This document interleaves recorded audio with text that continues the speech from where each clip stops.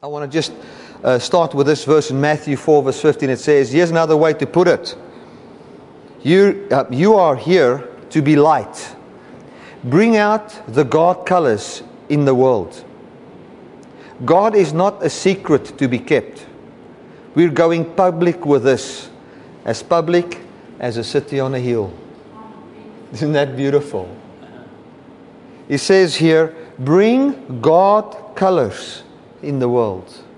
God colors, bring it in the world. Let the true frequency of who God is sound on the earth, you know. And so today we're going to talk about praise, and the very same piece of scripture that Louis Giglio used. And in his attempt to, he's had a certain attempt in which he wants to show forth how the mountains and the hills and the stars and the whales praise God. And I've got a different attempt today that I'm going to use in explaining how I see the stars and the mountains and the mighty waters and the heavenly hosts praise God. Hallelujah. Now the word praise, and the word praise in the Hebrew means the following. It's the word halal. It means to be clear or original in sound or color.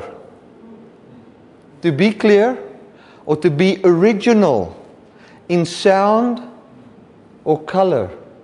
What that means is, if you say, I praise God, it means you are bringing forth the original sound God made. The original color that shines from Him. That's when you praise God. We're going to look at this original sound and this original color that shines from God and that we bring forth. Now, another word for praise, or the best way I can explain it in modern day terms, is basically to make a show of, to boast, or to polish up. To take away the dust. Now, when we praise God, when you polish something up, we've always said, when you polish something up, you want to, fake it. You want to make it look like something it is not. No, when you're polishing something up, you're taking away everything it's not. That's what polish does. It cleans something so that you can see the original color. So when we praise God, we can only praise Him in the praise that was established by Jesus Christ. When Jesus came, He ordained praise. He ordained praise. What that means is He took away all the dust that religion has laid upon God. Sin consciousness, anger, a wrong understanding of the wrath of God. That God is a God that's just sin conscious. That God is an angry God. That God just looks at people's mistakes. The dust and the deception that was laid over the name of God, that says God, the reason why God made people is for the people to serve Him, or for the people to worship Him, because He's actually in need of worship or in need of servants. So when we sing the praises of God, what we do is we come and we as people bring forth who God, through what we say and what we shine forth in this life, who He really is. You're not bringing praise to God by saying God will send a tsunami to kill 100,000 people. You're not praising God. You are lying about God. You are cursing God. You are deceiving His people. Glory to God. Glory to God. So when the Bible says, praise ye the Lord from the heavens, praise Him on high. Now I didn't put it on the screen there, but in the Hebrew it says, praise ye the Lord, praise Alpha Omega, the Lord from heaven. Praise Him in the heights. So what it says here is, when we praise God, let us praise the Alpha and the Omega. which is Jesus Christ. Let us make the original sound that God had in mind with the Alpha and the Omega, with Jesus Christ. Let us bring forth that original color that He had. What was the original plan that God had with man? The original plan that God had with man was that man would be in a relationship with Him in the heavens. That man would have a seat in the Trinity. Like the song says here that we sang, come and sit in and listen to the conversation. Come here in and listen to the life that's in the Trinity. That we can hear the life, how life really sounds like in the Trinity, in the original plan. So when we're really bringing praise to God and when we are praising Him is when we are communicating a Trinity language, family language in our relationship with God, where we say we don't have to tithe to be blessed, when we say we don't have to sow to reap, but that there is only one seed, and that is Jesus Christ that was sown, and we are the harvest that God has reaped from Jesus. That kind of a language where we say God has not made man for the purpose of having servants, but He's made man for the purpose of having friends. We are bringing back the original plan, that which God from the beginning had in mind, the original intent, and it paints the perfect picture of who God really is. That is praising God. And then you can also sing your praises. So what that means is, you don't have to sing to praise God. Glory to God. If you sing your praises, you've already got praises. And what is your praise? Your praise is that God, from the beginning of time, and before time, He had in mind that this kind of Trinity life, this relationship life that He has between Father and Son in the Holy Spirit will be available not just for Him, but also for others, where others can know what it feels like to be loved, to know what it feels like to have the emotion of being overwhelmed by the value of somebody else. That's God's original plan. That is your praise. And now you can come maybe when you drive in your car, or you can come on a Sunday and you can then now sing your praises. There might be some people that don't like music. It doesn't mean if you never sing a song you're not praising God. You can sing and sing and sing, and until you're blue in the face without ever singing the praises of God in songs like, "Oh God, please come down and bless us." For that is not praising God. That's not establishing His praise. That's not taking the veil away from who God really is and from who you really are. Glory to God. So praise, true praise, is to bring forth the original and speak the original language. And I just feel, let me just elaborate a little bit more on this for people that are maybe here for the first time, or people watching via the internet for the first time. When God, and I'm just going to repeat myself here, when God in the beginning said, "Let us make man in our image and our likeness," the Hebrew there says, "and Elohim." The Hebrew word for God is the word Elohim. And Elohim said, "Let us make another being that is just like us." So that what was the purpose? So that we can come, and I'm putting in my own words, in the cool of the day and fellowship with our friend. That's it. Elohim, the Hebrew word for God is the word El, or the word Eloah. That's the Hebrew word for God. Then the plural for a word in the Hebrew, like you would get a cherub or a cherub, which is an angel. You get cherub, which is one angel. Cherubim is two angels, or more than one.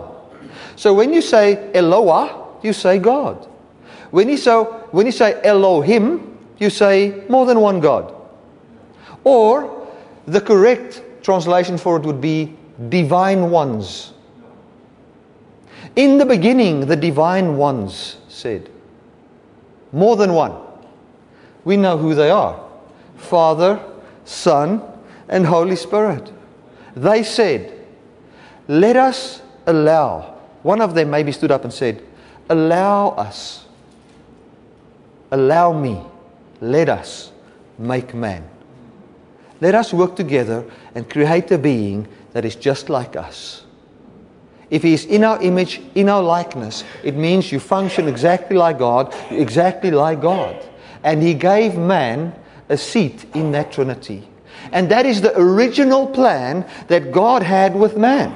Jesus Christ came after the fall of Adam and took away all the dirt that came upon His plan.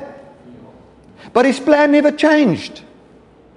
And in Christ He came and cleansed it all away.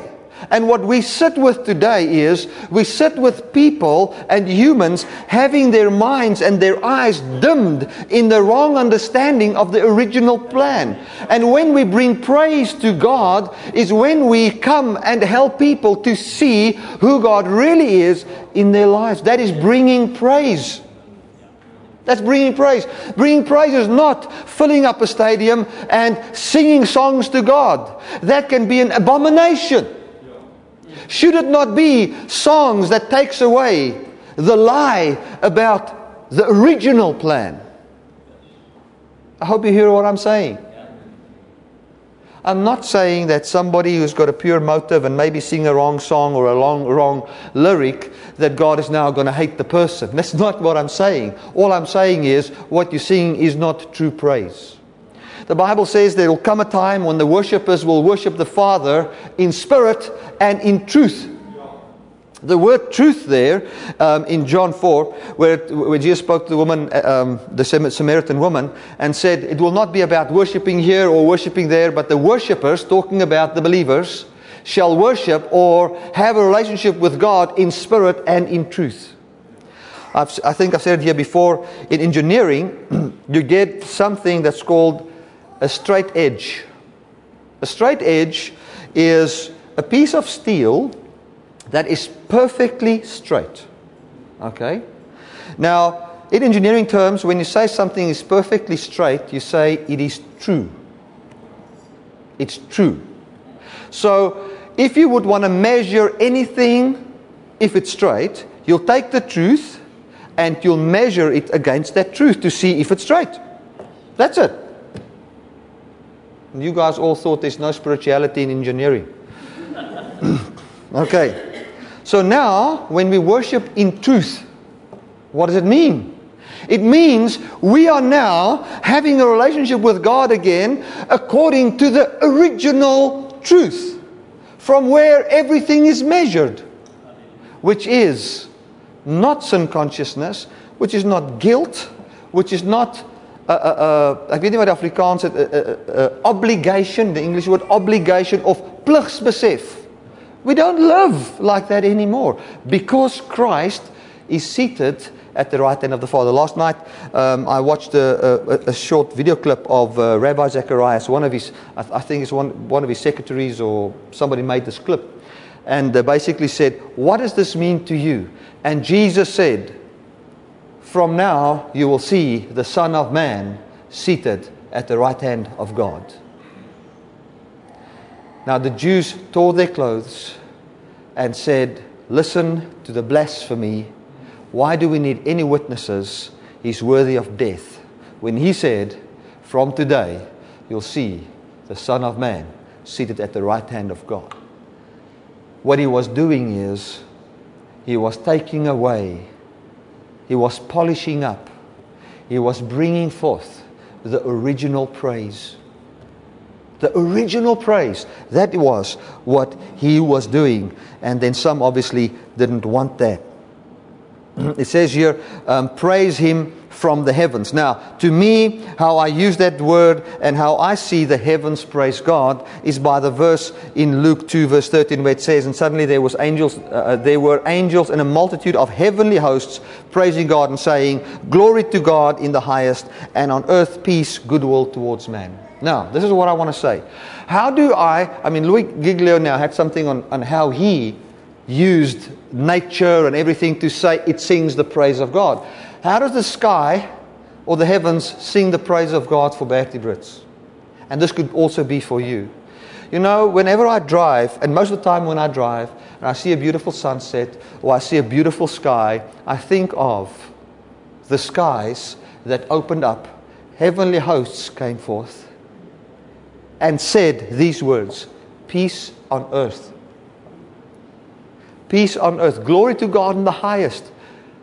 On earth peace and goodwill towards man. And from that day, when I understood that verse, the sky and the heavens are singing the praises of God to my mind, and is taking away any dust or anything that could be in my mind about who God really is. And now they are singing His praises. The Table Mountain can be much more beautiful than just a normal mountain with a flat top. The oceans can be much more beautiful. The stars can be much more beautiful. The sun and the moon can be much more beautiful. Because in all these things, we can see how they praise God, how they declare the good news of our Lord Jesus Christ by what happened in the Bible, by what Jesus has done for us. So today's message is a lot about typology and all those kind of things. Let's go to the next verse. It says, praise Him all ye angels, praise Him all you hosts, praise Him sun and moon, praise Him all ye stars of lights. A verse that I will connect in there is, and there appeared a great wonder in the heavens, a woman clothed with the sun and the moon under her feet, and upon her head is a crown of stars. And the city had no need for the sun and the moon to shine in it, for the glory of God did lighten it, and the Lamb is the light thereof. You know, whenever I see the sun and the moon, and I've seen it so many times, when I see the sun and the moon, then this is what is in my mind, is that I don't need that to enlighten me. Where the sun and the moon actually talks about the law, you know, which was an outside light and not an inner light. Where we were standing under the law, the moon especially, it's just a reflection of that light. The sun, an outside light that will illuminate the city. But now that we are the city of God, we are not illuminated by an outside light anymore. We're not illuminated by legalism anymore. We're not illuminated by beholding the law and trying to do the law. For the glory of God, which we are, will enlighten the whole city. From where? From within.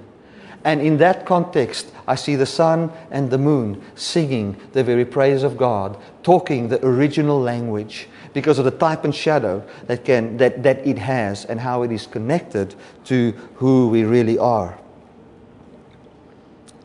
You're going to get into two or three wonderful things here today. Praise Him, ye heavens, and all ye great waters that is above the heavens. I mean, that word, what does that mean to us? Oh, great waters, let it praise God. How can great waters or a massive river praise God? This is how it praises God for me.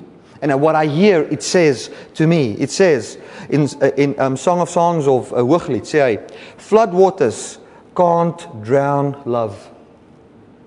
Isn't that beautiful? Flood waters can't drown love.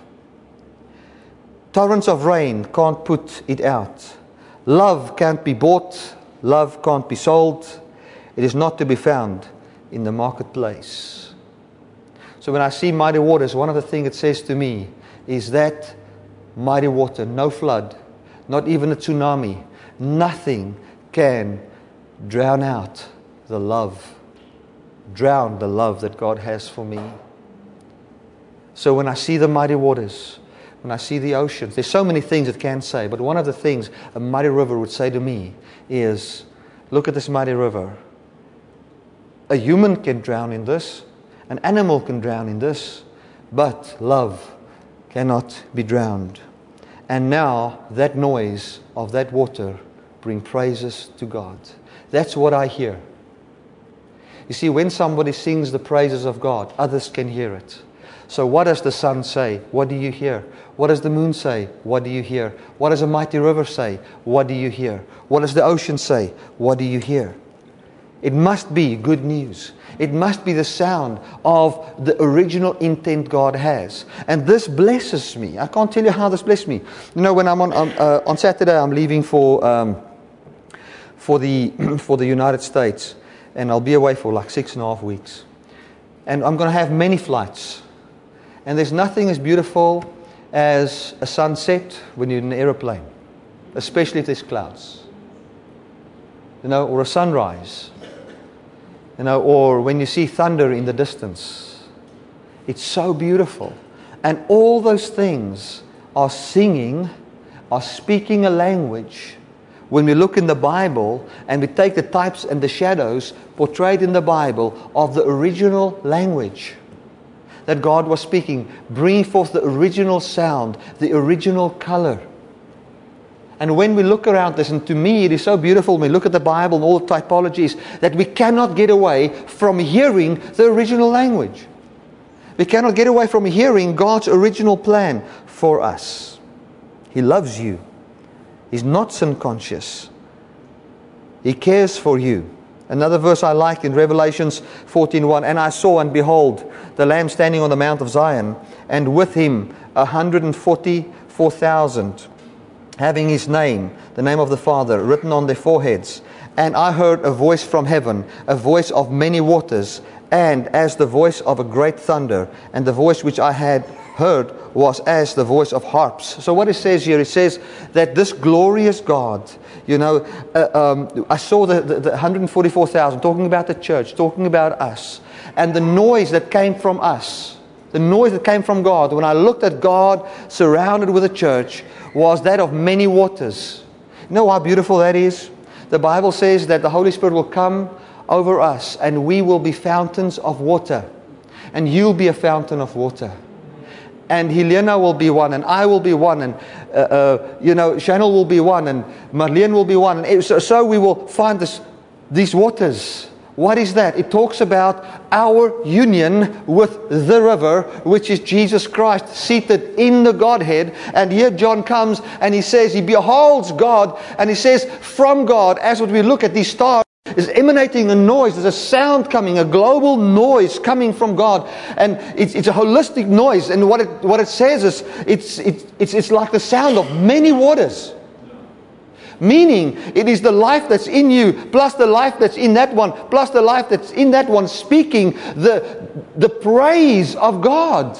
The original plan, where man is seated with God, where we are not sin conscious, but being conscious, knowing who He is and who we are. Sometimes I get in trouble for saying things. I just said to somebody, 3 years ago, I would buy my plane tickets to go to the US like 2 weeks before I leave. Because you could easily have a cancellation if somebody's invited me, because I always say something radical. So I don't want to buy 10 tickets and then I get some cancellation because I said something on the tithe, or I said something about how God took away the sin of all people. But at least it's now got to the place that I could buy them 2 months before time and save 50%. So I always get into some trouble for something. And the other night I was watching this Oscar trial, and I looked at him and I looked at what was happening there, and I realized that nothing that's happening there is singing the praises of God. Nothing. Not even the law there. Nothing sings the praise of God. For God's praise is, and this is nothing declares the original plan in that courtroom. Nothing. The original plan was peace and tranquility, where we are not sin conscious, where we're not even governed by sin, where beings look at each other with such value and such adoration that his heart is so open for what he beholds in the other person, that the other person is formed in him. That is what we've been designed for. That was God's original plan. And we're going to talk about a law that cannot be broken soon. God made a law that cannot be broken. That you can only obey that law. And now, when I looked at that court case and I looked at what was going on there, I couldn't but sit there that afternoon and have tears in my eyes. I just wanted to cry. I don't care who's guilty or who's not guilty. To me, it is man has not been designed for that. It was not God's plan. And I was sitting at night, just about to get into bed, and I was lying in bed and I was thinking, how do you explain to somebody how it feels like to be loved? How do you explain to somebody how it feels like to see a person outside of what he does and love him back as a result of this love? You cannot explain it. You cannot explain it. The best way, and this is what I wrote there, the best way is to introduce him to a person that can love him that way, which is God. To introduce him to God and to who he really is. Obviously, I got into great trouble for saying that. You can't say that on a Christian platform. I don't know why, but I got into trouble for that. Because it's too good, introducing the world to who they really are.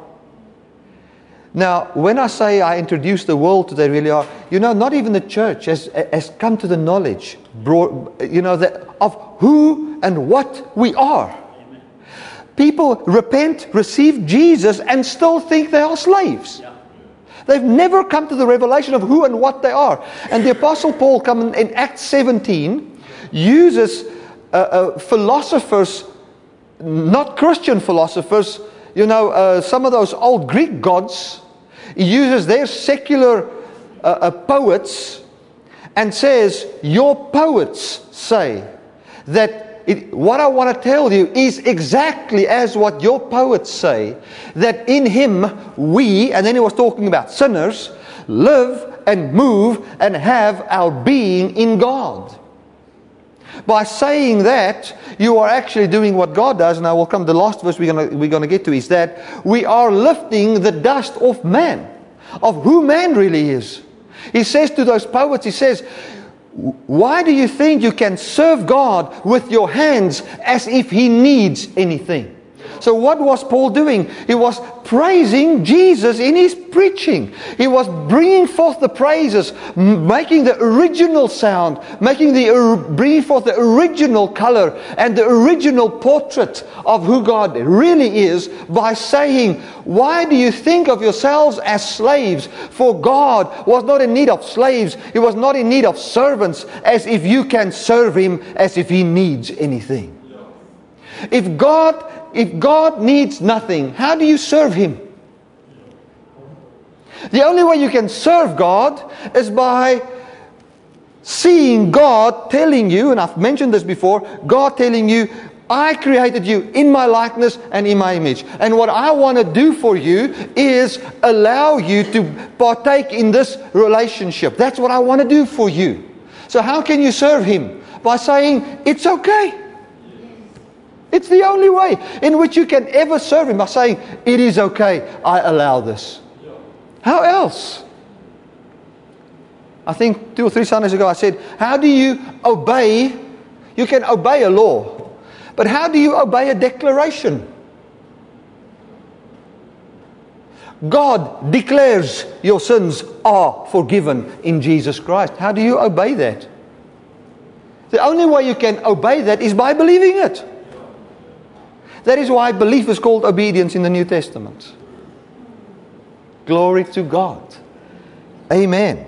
So, here we see the praises being sung, the many waters, beautiful. Let him praise, Aleph Tav, the name of the Lord. So what it says here is, when we pray, when these things praise, let it praise the name of the Lord. For He commanded and they were created. He also established forever and ever, has He made a decree which shall not pass. Now let me explain that. He says, I've made the heavens and the earth. Now we know the Bible says that He will fold up the heavens and the earth like a cloth. That can pass away. We know that the mountain can pass away. Doesn't the Bible not say that? Yes. The stars can pass away. But it says in Isaiah, it says, but my loving kindness and my covenant of peace shall never pass away. So the way the mountains and the stars and the heavens sings the praises of God to me, what I hear they say is, I can pass away, but God's love can never pass away. That's what I hear Table Mountain say. Table Mountain, imagine, if you want to know, imagine Table Mountain must corrode to sand and then blow away in the wind, that there is nothing there anymore.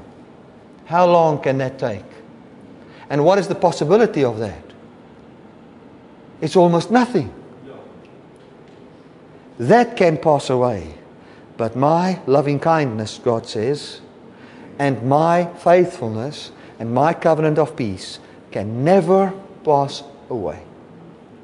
So here he says that God has placed all these things in the heavens, but He has also established a decree which shall not pass. Now, we know that the law can be fulfilled, the 10 Commandments can be fulfilled and pass away. And the law was fulfilled, and the Bible did say it was made null and void. It passed away, according to the book of Hebrews. So what law is he talking about here that says he will make a decree or a law which shall not pass away?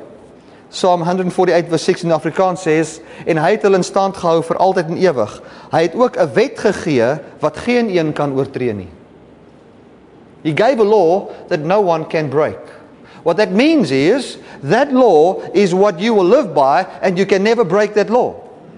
The law that I believe God has given from beginning is that He is a relationship-orientated being, and that He made man to be in the image and likeness of God, and that we function from the relationship and not from laws. That is the law and the decree that was from the beginning that no man can break. Even if Adam didn't obey it, he still functioned in that law as a relationship-orientated being and said that I want to function without standing in relationship with God, and that's why he died. So the law that God says, which He can never take away, which can never be broken, is the principle that He says, you, first Himself, I am a relationship-orientated being. I am relational in my way of thinking. I'm relational in my way of dealing with people, and I have made mankind, even if he's a sinner, he's got his being in God. Like what Jack Russell has got his being in dog. You find that man has got his being in God. If he's a sinner or not, doesn't matter. His being is in God. He lives, he moves, he's got his whole being in God. But we've been deceived in our minds, thinking we can have our being a different way. And here it says, the psalm writer comes and he says, we see these heavens, we see everything that is put here, and then all of a sudden, out of line, out of the whole chapter, he comes and says something that doesn't actually even fit in there, and he says, He's also made a law that can never be broken. And it can never pass away. We know that is not the Mosaic law. We know that's not the Levitical law. That law is the principle that God will always see you as His offspring. He will always see you as the one, the one whose soul He's in love with. You know, there's a law that my son can never break. And this is the principle. This is the law he cannot break. The law says, if Hilera and I were intimate, and my son was born as a result of that, he is my son. Now, how does he break that law? He can never break it. What he can do is he cannot benefit from that law by not believing in it and believe a lie, and therefore really suffer and even die. But he cannot break that law. So I want to tell you, you cannot break the law that God says that I have created man to be my friend. Jy kan maar wette preek, maat. You can be upset. You can be so angry. Quote 20 Old Testament scriptures. I don't care. The truth is, this law of relationship cannot be broken, and it can never pass away. Even if people would be lost. The reason they are lost is because of their unbelief in this law. That's it. That's why when we sing the praises of God. Listen to this beautiful praise. When I look at the heavens, what does it say to me? It says, these things can pass away. It says there, heaven and earth can pass away, but not one point or one comma of the law. There it was talking about the Mosaic law, can pass away till it be fulfilled. And what did Jesus do? He has fulfilled the law. The 10 Commandments has passed away. The Mosaic law has passed away. It's gone. We don't need the law to be righteous anymore. We're righteous by His doing. But what law is left that can never be broken? The earth can pass away, but that law is forever and ever. It can never be broken. It is the law of our design. Glory to God. That's why Paul could boldly come to unbelievers and declare that law, for you cannot break it. That's your design. Glory to God. Let us just see. I need to wrap up. I don't want to.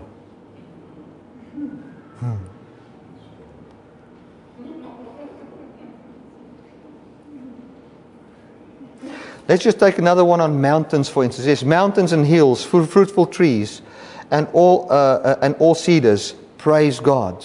Another way a mountain praises God and sings the praise of God to me is found in Matthew 21, verse 21, where Jesus said unto them, Very, very, I say unto you, if you have faith as a mustard seed, you will say unto this, He'll not only do what was done unto the fig tree, but He'll even say to this mountain, Be thou cast up and planted into the sea, and it shall be done. Now, what does that mean? Here was Jesus. For those of you that haven't heard that message of mine on great and small faith, here was Jesus, and He just came out of Jerusalem. And outside of Jerusalem, He cursed the fig tree, and the fig tree withered and died. Okay? Fig tree speaks to me about the tree of the knowledge of good and evil. Because the first thing Adam and Eve did after they ate of the fruit was not an apple.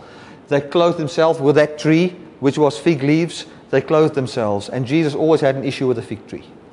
Okay? So, curse the fig tree of you. Nobody will ever eat again. Why? Because Jesus ended the dispensation of the fig tree, which was the law. There's a type and shadow of it. Okay, here He comes, curse the fig tree. The disciple said, how could this be done so quickly? He says, listen, if you are of my persuasion, if you believe what I believe, you will not only say to the fig tree to die, which is legalism just in your own life, but you'll say to this mountain. What mountain? They're just outside of Jerusalem.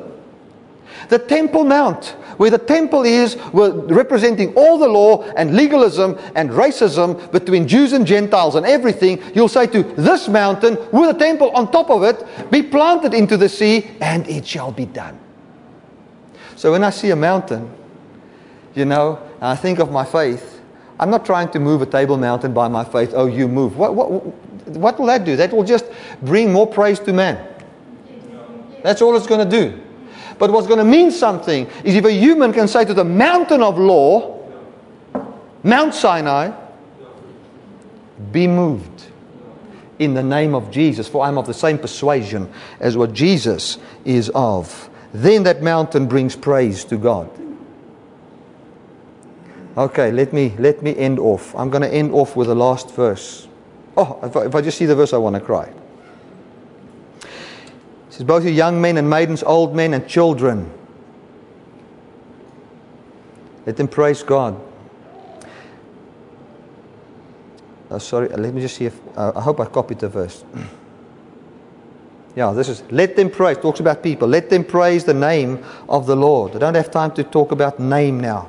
Of the Lord. For His name alone is excellent.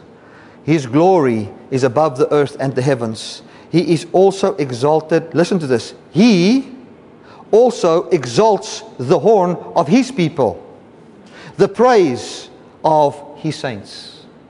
So what does this say? Let me read it in the I think I put it in the message. It says here, and He shall exalt the horn of His people. There is a hymn for all His saints. You know what that means? He says, sing the praise to God, but He also sings your praises. He also has got a hymn for every one of His saints. wherein He takes the dust off you, wherein He declares your original design, wherein He speaks well of you, wherein He declares who you really are. And the way in which He declares who you really are, the Apostle Paul says, look at Jesus, seated at the right hand of the Father, who is your life. Glory to God. It makes me so happy. He sings that over me. And let me read another verse about that. It says in Zephaniah 3:17, the Lord thy God is in the midst of you, a mighty one. He will save. He will rejoice. The word rejoice in the Hebrew, shine light over you, or shine your light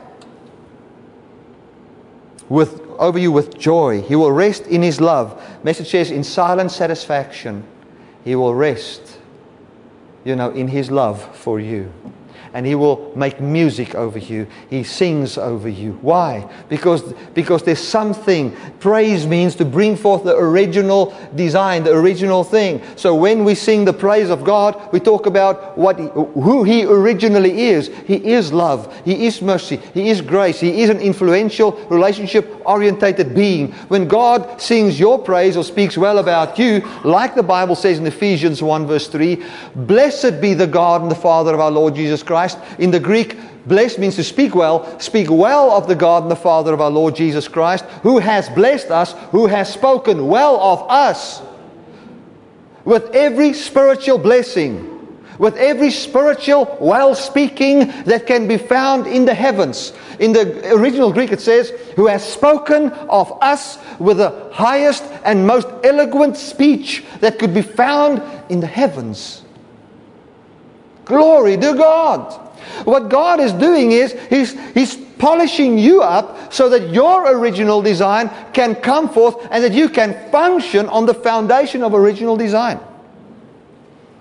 Let me end it this way, just for some of the people watching via the web. By this, I am not saying all people, sometimes when something is international, you've got to say something local that has got actually no relevance for us, but for some others. When I say this and I talk about our original design and all those kind of things, I'm not saying everybody is saved. I'm just declaring who and what you are. I'm declaring who and what got lost. That's all. That's all I'm saying. Adam's quality of life was not possessed in the fact that he had no sin. Adam's quality of life was possessed in his relationship with the Father. And having no sin was needed to have that relationship. So God came and took away the sin of all people. Not just the church. All people. Who did Jesus die for? For the world or for the church? The world. What's the good news to a sinner? You are forgiven. That's the good news. What can he do with that news? He can believe that news. Should he believe that news? Believe with his heart and confess with his mouth that Jesus is Lord. He shall be saved. What does that mean? We've never understood that meaning. I don't know. Now sometimes, I say this with all respect. I can't understand why the Holy Spirit has not revealed this to me earlier. Why haven't I known this from child? But if I look at, and this is the emotions in my heart, but when I look at that, and I look at what all of creation is actually saying, I look at what the Father was actually saying, I look at what Christ has done, and all those kind of things, I can't but say, He has already always tried to tell me, but now I can hear. Glory to God. Because once you come to the revelation, the law was fulfilled, your eyes are opened up. And you can start to see some stuff. One of the things here, and I know I'm going on a bit long here, but you must realize that I'm going to the US now, and then I'm not going to see you guys for 6 weeks. Or a bit more maybe. It says they praise Him, O you kings. Now if I think of kings, how does kings praise God? There's one king that made my heart hear a king singing the praise of God. And his name is Melchizedek. Glory to God. And Melchizedek Melchizedek met Abraham in the valley Shaveh, just outside of Salem. Now this Melchizedek, there's other writings discovered in 1882 of a king, which was the king of Jerusalem. And he wrote a letter to the Pharaoh and declared to the Pharaoh that his priesthood was not from his parents, but from God. Now those of you that know a little bit of history on that verse, you will say, Amen. Beautiful. So then he came, and what did he do? He served Abraham with bread and wine.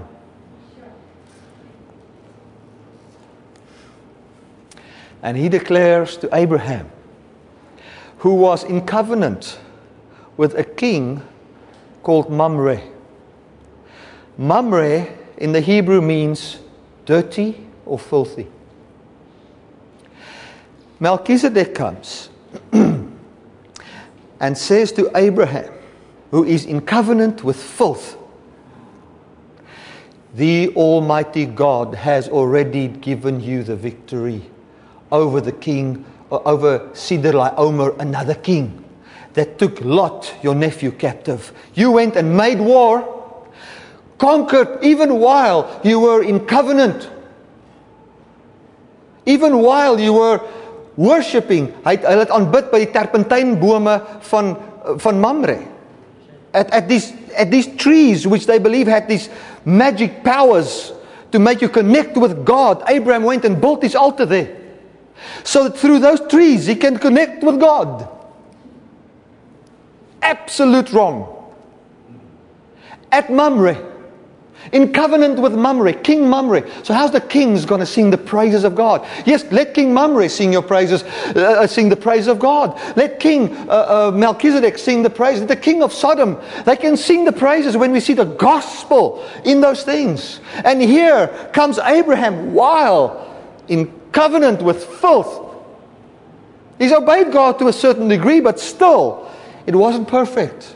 And he went and made war, and that war, in that war, God gave him the victory. And then Melchizedek came and declared to a person, basically in his sin, and said to him, God has blessed you, and gave him bread and wine. And what blesses me is if we go now to Malachi 3, and we talk about the tithe. Only reason I talk about this really now is I'm busy writing a book on this. So when you go to Malachi 3, the letter was written to Melchizedek, which is our Jesus,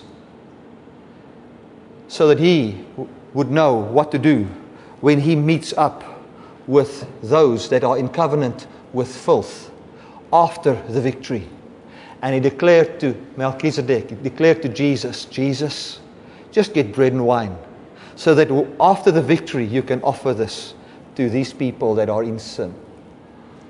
It's got nothing to do with your tithe. It's got nothing to do with your money. It's got everything to do with the beauty of the gospel of Jesus Christ. And we are not ashamed of this good news. I'm going to read the verse that I read in the beginning. Here's another way to put it. We are the light of the world, bringing out God colors in the world. God is not a secret to be kept. We're going public with this, as public as a city on a hill. Glory to God. I want to tell you, just by having this love relationship with God that you are already a city on a hill. You're already going public with us. You don't have to have a little platform on the street corner speaking it. You are the light of the world. You standing, saying, I don't stand in a law relationship with God, seeing God as one that loves you, living that life. You are already as public as a city on a hill. I want to say to you, and I want to say to everybody watching via the internet, I am not backing down from this gospel. I don't care how much persecution I get. I don't care who's against me. I don't care if we've got one person here. I don't care. This truth brings life.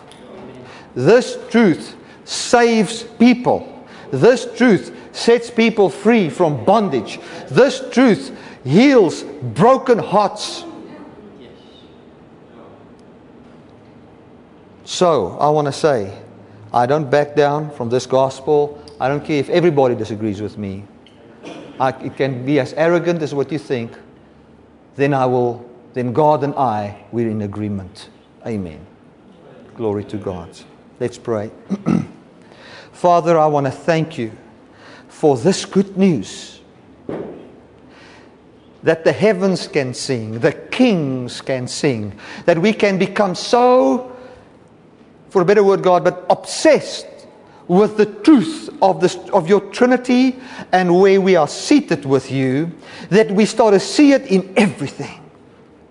We see it in engineering, we see it in kings that lived 1,000, 4,000 years, 2,000 years ago, 4,000 years ago. We see it in mountains, we see it in the ocean, we see it in the whales, we see it in the stars, and we can boldly sing your praises by removing, through our preaching, the lie that's over people's eyes of who you truly are and who we are, so that people can believe and be saved, and so have eternal security as they believe this truth.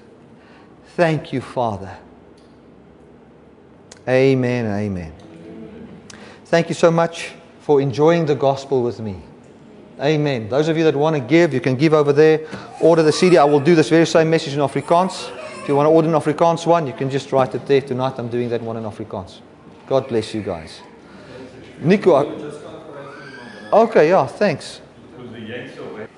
Yeah. Thank you, Lord, for our brother. Thank you for this message that indeed changes the lives of people. Thank you, Lord, for the joy that this message brings to people, the freedom, the peace, the changing of lives. Thank you, Lord, that He's stood by this message throughout all the years, that He's never wavered from it, that He keeps on preaching it no matter what. And for this, we honor Him, Lord. We honor Him for this message. Thank you that when He goes to the US, that people will receive Him. Thank you, Lord, that they honor Him, that they will listen to what He says, that He will see before His eyes the change in the lives of people. Amen. Thank you, Lord, that you just prepared a way before Him, that He will find that people's hearts are open for what He says. Thank you for people that will come from far away to hear what He has to say. People who will drive for days to just come and listen to what He has to say.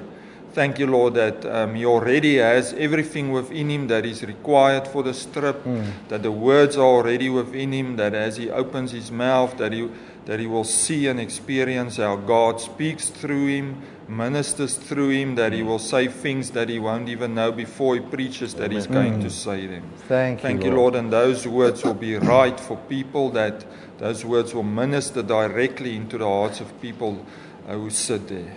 Thank you, Lord. Thank you for His family that stays behind, that they are blessed, that they are taken care of, that they will have peace in this time.